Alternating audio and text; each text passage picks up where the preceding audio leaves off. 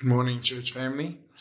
In a moment, we'll be reading from Hebrews chapter 1, verse 1. So if you can get your Bibles along. Whilst you're opening your Bibles, let me take a moment to introduce myself. My name is Lee Martin, and I have the pleasure of hosting one of the life groups in Warner Valley. Today is a special day, so let me also just wish all grandmothers, mothers, spiritual moms, and future moms a blessed Mother's Day. Hope you have a great day. The Bible reading is from Hebrews 1, verse 1 to 4. Long ago, at many times and in many ways, God spoke to our fathers by the prophets. But in these last days, He has spoken to us by His Son, whom He appointed the heir of all things, through whom He also created the world. He is the radiance of the glory of God and the exact imprint of His nature. And He upholds the universe by the word of His power. After making purification for sins, He sat down at the right hand of the Majesty on high, having become as much superior to angels as the name He has inherited more excellent than theirs. This is the word of the Lord. Good morning, everybody. Welcome again to Church at Home, Christchurch Midrand. If you are new to our Church at Home, my name is Martin. I'm the rector of Christchurch Midrand. And I'd love you to turn with me to Hebrews chapter 1, verse 1 to 4. And we're starting a new series in the book of Hebrews this morning. Now, before we dig in, just a couple of general notices. First of all, we're in my study, and thanks to our media team who have put together our services on Sunday, and thanks to Mathieu and Proud, who are actually right here with me, and they are recording. They're very quiet, and they're doing all the hard work. But I do want to thank our media team who work behind the scenes to make all these things possible. If you joined us on Wednesday night, we had a wonderful prayer meeting, and wasn't it great to see each other on Zoom? And it was great to see one another after so many weeks. Some of you have grown beards. Some of you are a little overweight, may I say. So after the great lockdown, we're going to have the great diet. But it was great to be together and worship God together and pray together, which we did on Wednesday evening. Let me just mention Church at Home. Do go onto the site, because there are devotions every day written by one of our ministers. There's material for children and there's material for teenagers. So do make use of that, and also make use of the website, the Gospel Coalition Africa. There's some wonderful articles there written by Africans for Africans. Some of the articles deal with the pandemic that we're going through, but there's very, very encouraging material, sermons, podcasts, articles on the Gospel Coalition Africa. Now, let me just start off by saying that when one's going through hard times and painful times, as we are right now, all of us want to get perspective. And I think the way to get perspective is to take your eyes off yourself, to take your eyes off your own circumstances and the circumstances around us. Now, don't close your eyes like some of you do when I preach.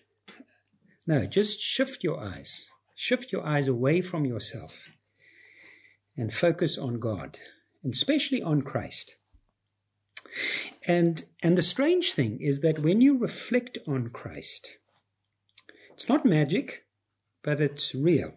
When you reflect on Christ, who He is and what He's done for you, quite strangely, you get perspective. You find purpose, and you find joy.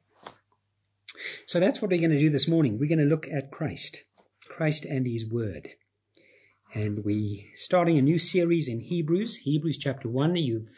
You've heard the passage read to you, but it's going to be a great help to me if you do have your Bibles open in front of you. So let me pray, and then we'll get moving. Father, we thank you so much that when we gather together and we are together in spirit, in your name. You have promised to be with us by your Spirit. And so, Lord, we pray that as we meet together, as we sit under the authority of your word, we pray that we may hear your voice, and you may give us perspective, you may give us purpose, you may give us hope, and you may lead us that we may love you more. And we pray this for Christ's sake. Amen. The more you know Christ, the bigger he gets, and the more wonderful he gets.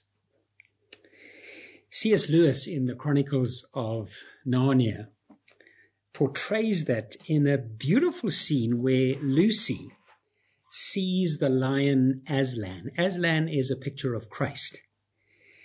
He's shining, he's white, he's huge in the moonlight, and in a burst of emotion, Lucy rushes to him and she buries her face in his rich silky mane.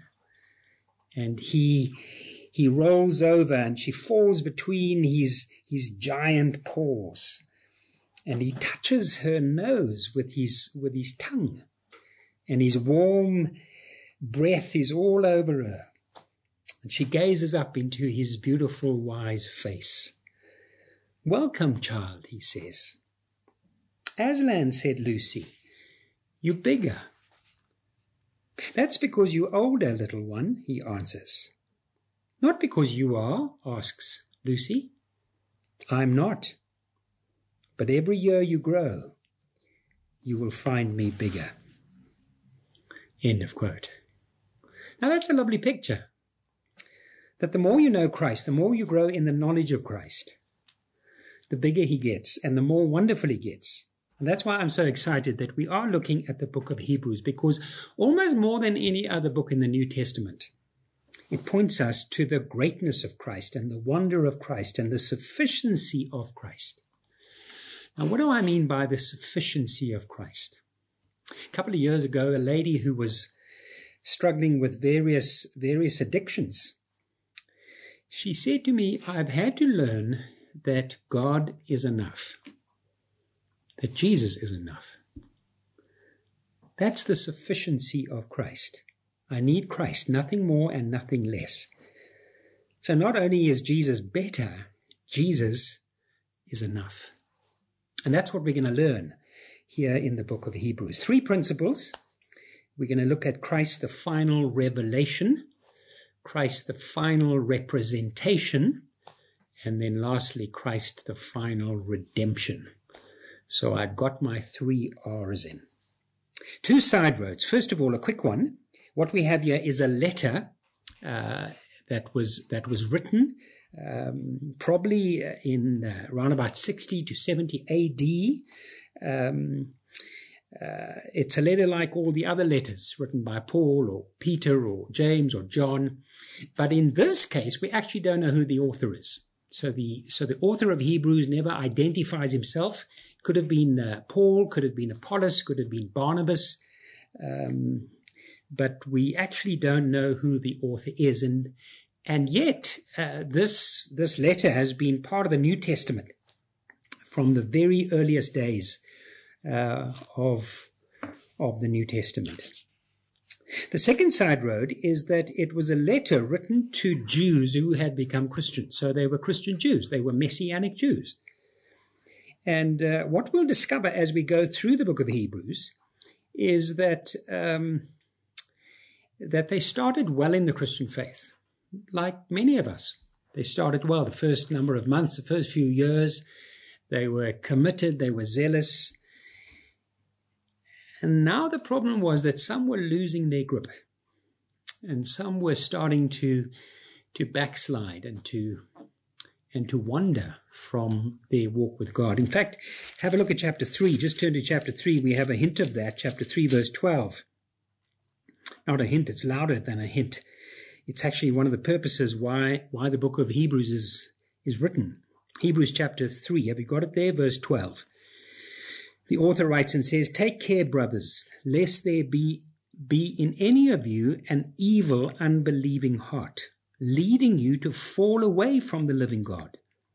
But exhort one another every day, as long as it is called today, that none of you may be hardened by the deceitfulness of sin. So notice what he's saying. He's saying you started well. It was good that you trusted in Christ and Christ alone. But some of you are starting to fall away.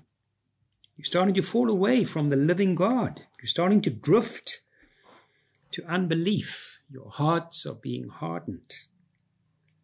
Now we may ask the question, how did that happen then, and how does that happen now? Well, from the rest of the book and from church history, we know that in the Roman Empire, for the most part, Judaism was tolerated. But Christianity wasn't. Christianity wasn't tolerated, it was persecuted.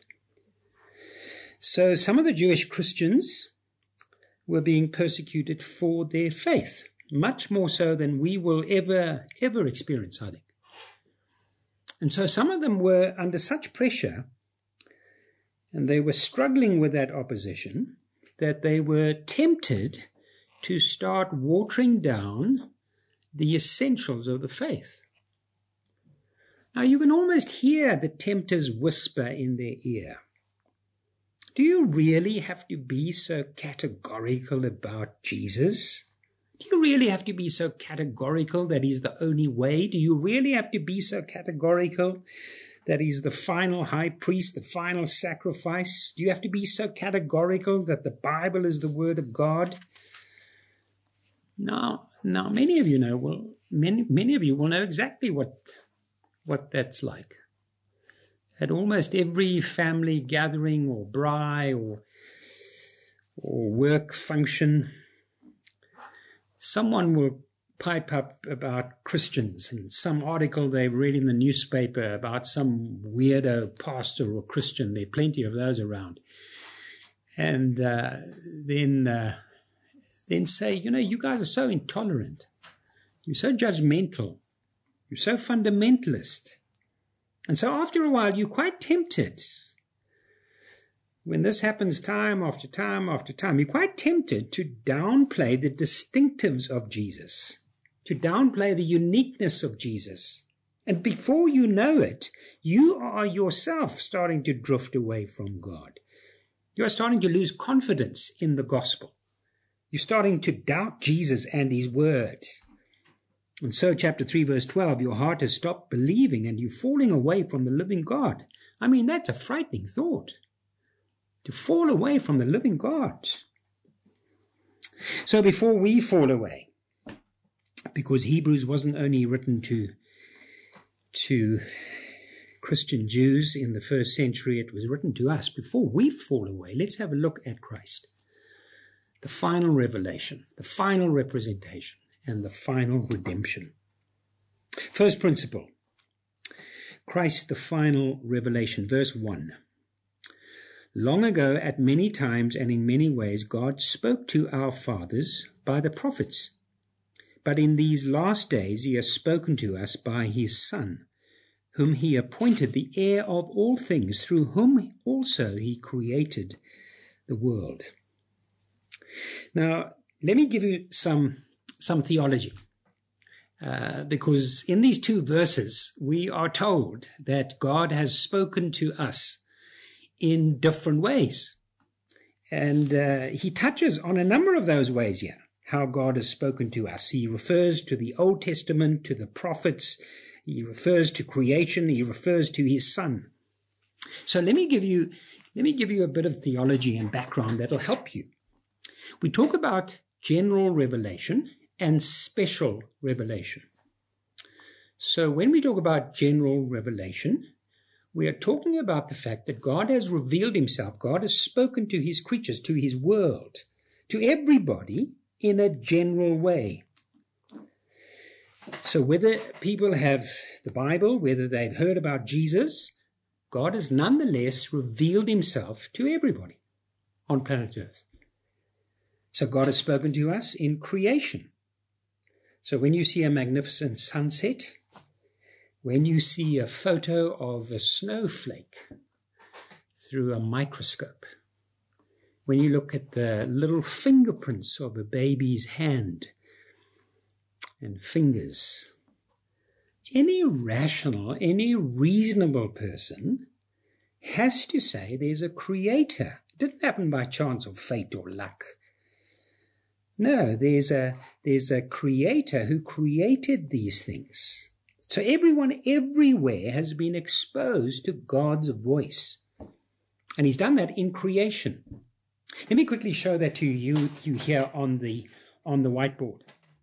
All right, let me quickly show you here on the whiteboard what I mean by general revelation. So here we have general revelation. And under general revelation, there are three ways in which God has spoken. He has spoken through creation, which I've just talked about. He has spoken through our consciences. So everybody knows some measure of right and wrong. Now, different cultures, different people groups may differ here and there, but everybody knows that there's right and wrong. If there's someone who says to you they don't believe in right and wrong, if someone says to you they don't believe in absolutes, all you have to do is steal their motor car. That's all you have to do. Just steal the motor car, and suddenly there's a right and wrong. God has spoken to us, all of us, in our consciences. And thirdly, God has spoken to us. He's given us a knowledge of himself. So Paul tells me, let me just grab my Bible here, Romans chapter 1. Romans chapter 1, verse 19. Quickly have a look at that.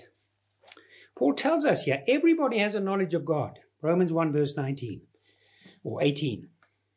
For the wrath of God is revealed from heaven against all the ungodliness and unrighteousness of men, who by their unrighteousness suppress the truth.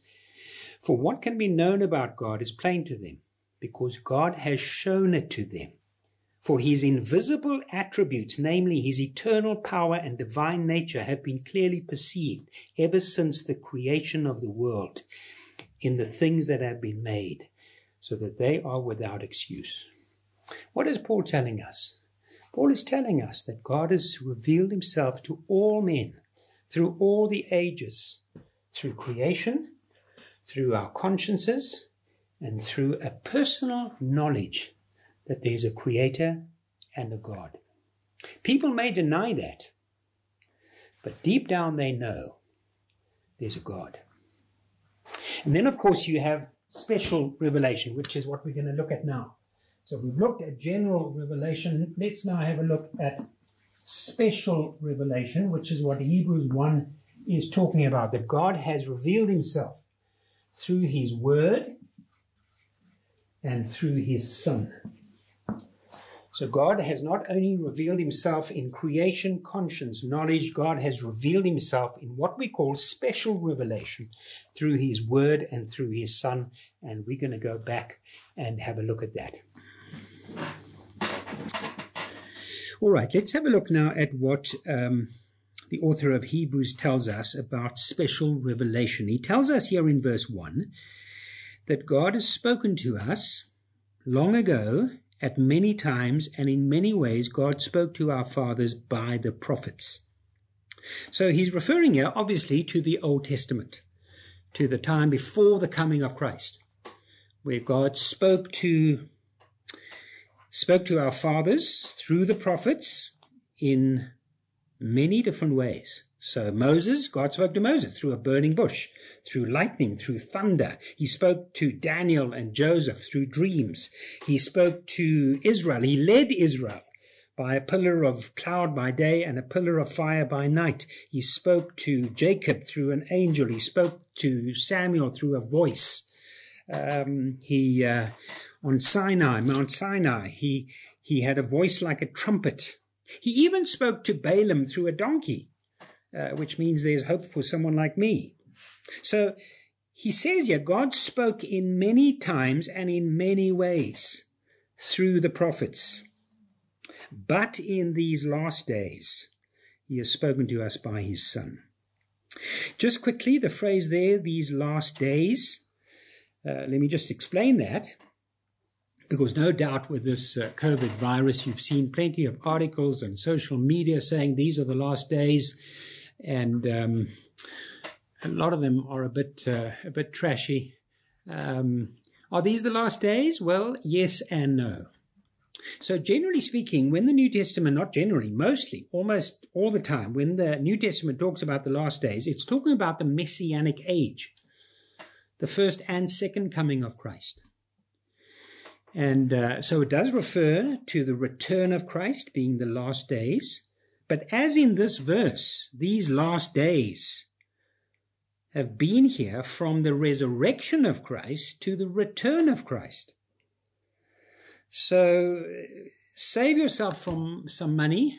Don't go and buy that book at CNA or Cum Books that says COVID-19 are the last days.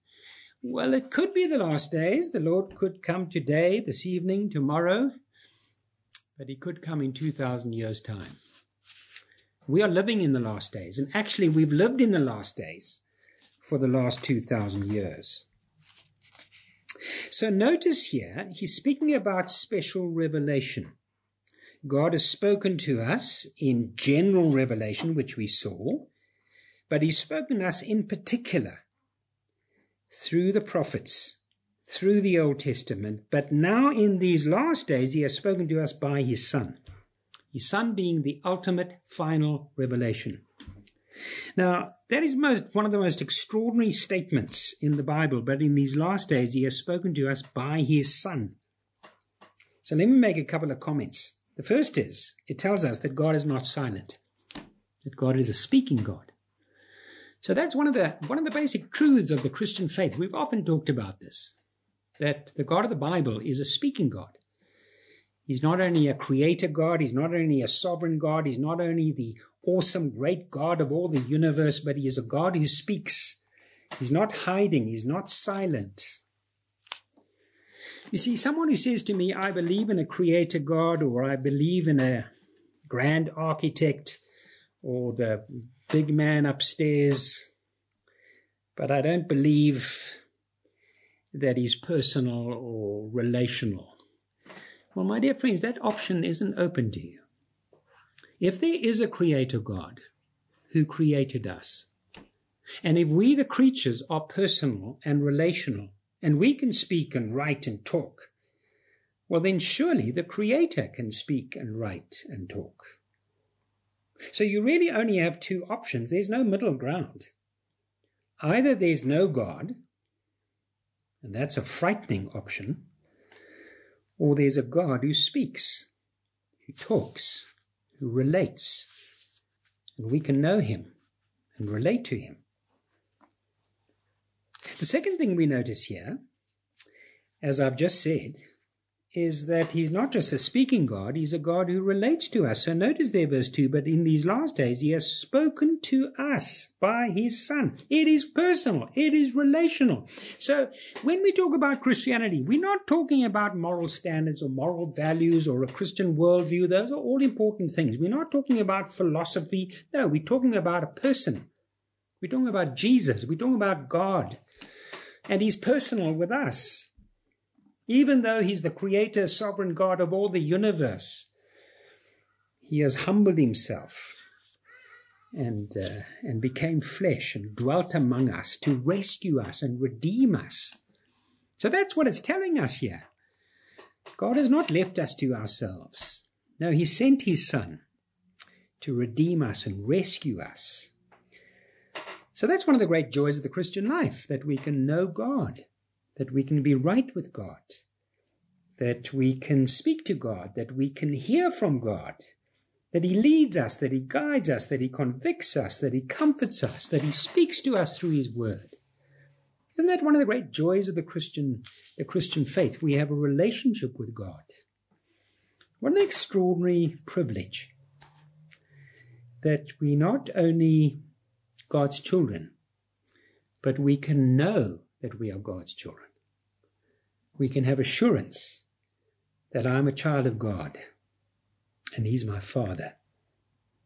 Just the third thing here, just quickly, in verse 2, it means that we no longer, because God has now spoken to us in these last days through his Son, we no longer need the visions and prophecies and dreams and voices of the Old Testament.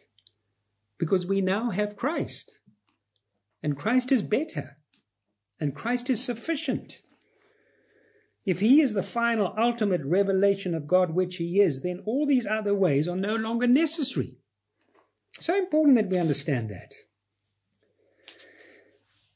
There's so many Christians and churches and pastors out there who claim to speak for God, the man of God who represents God and gives all kinds of prophecies and dreams and all kinds of weird and wonderful things. My dear friends, we don't need that.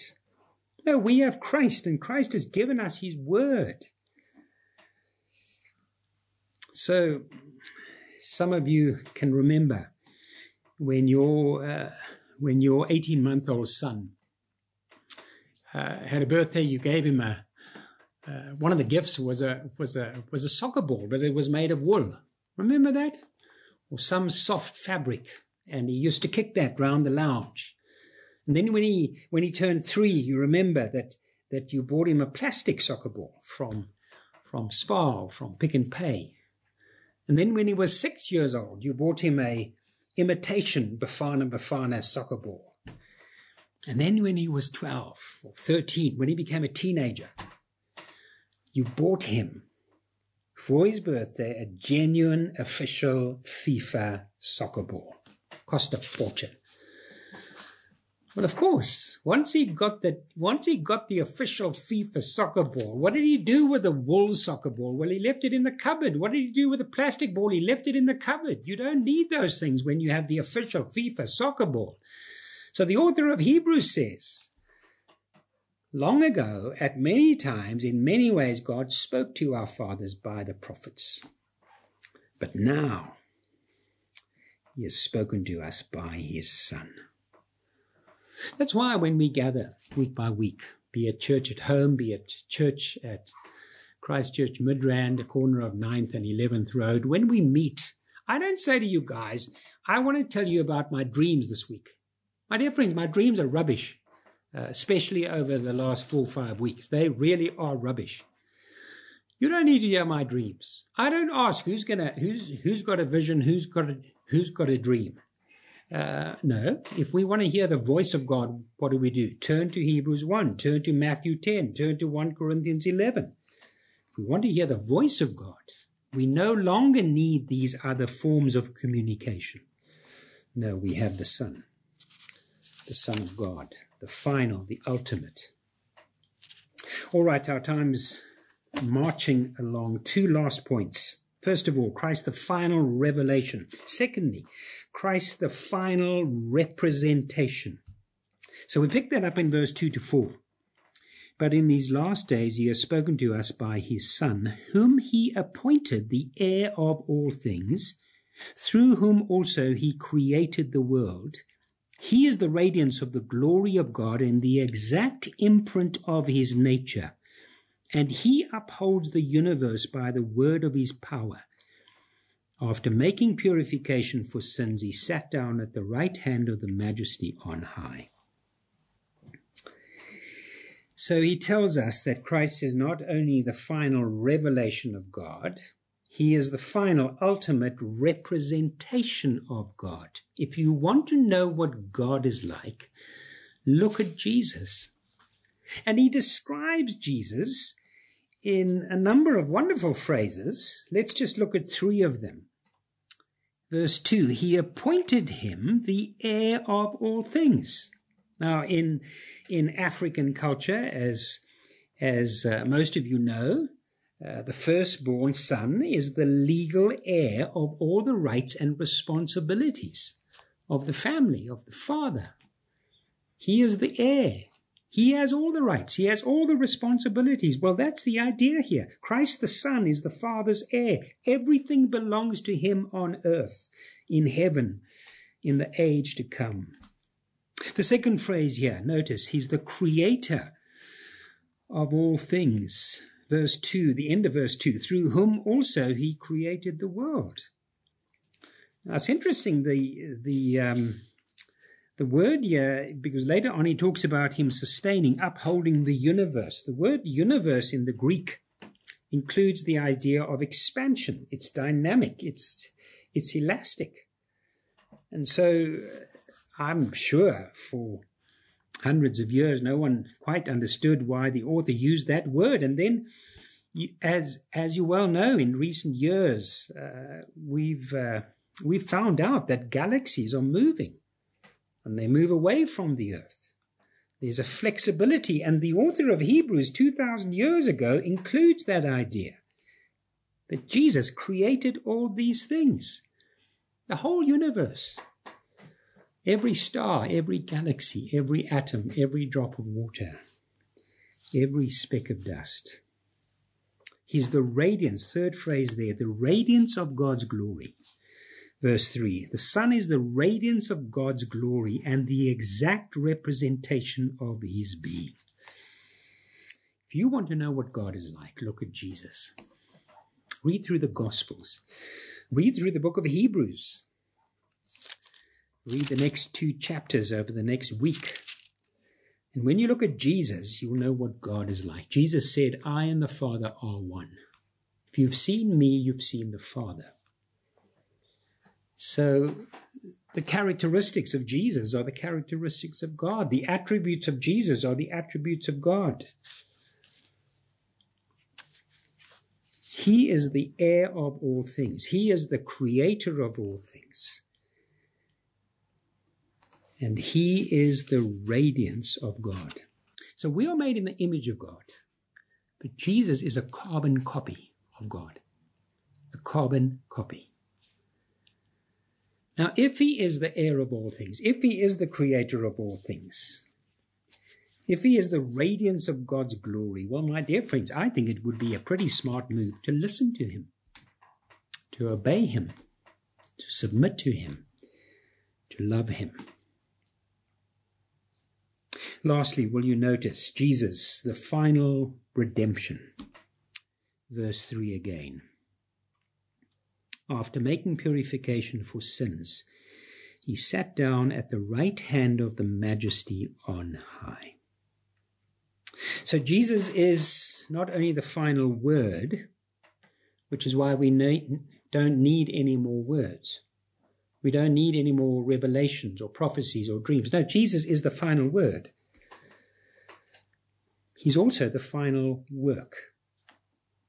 He has done everything necessary for us to be reconciled to God.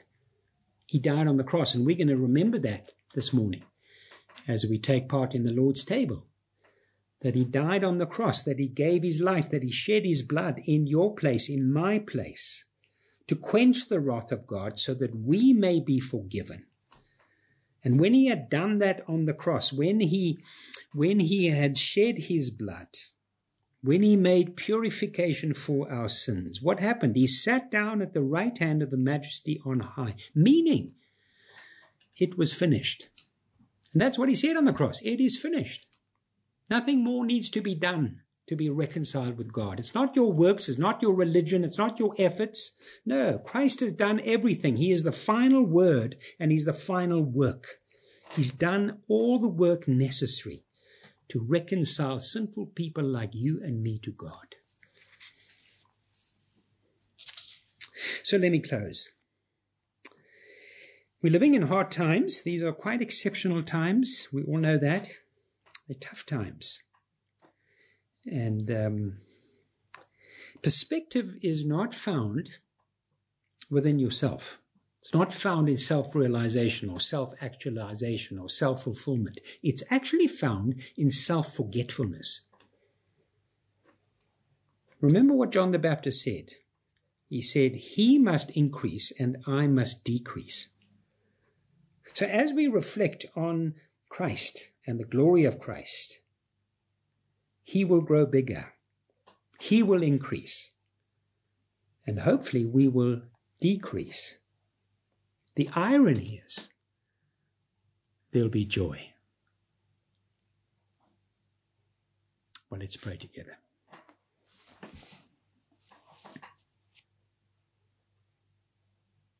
Let's spend a few moments of quiet as we reflect on God's word. You tell God where you are.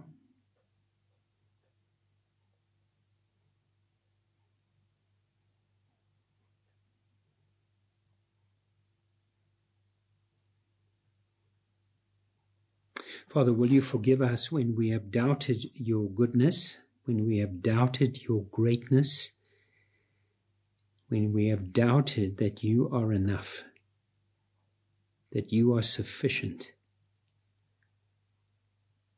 Forgive us, Father, when we have tried to find perspective in other things that we know won't last and won't stay the distance. Lord, help us to come to Christ and find our strength, our hope, our future in him. And as we come to the Lord's table right now, we pray that you will prepare our hearts, that we with open arms may embrace the death of Christ in my place. Amen.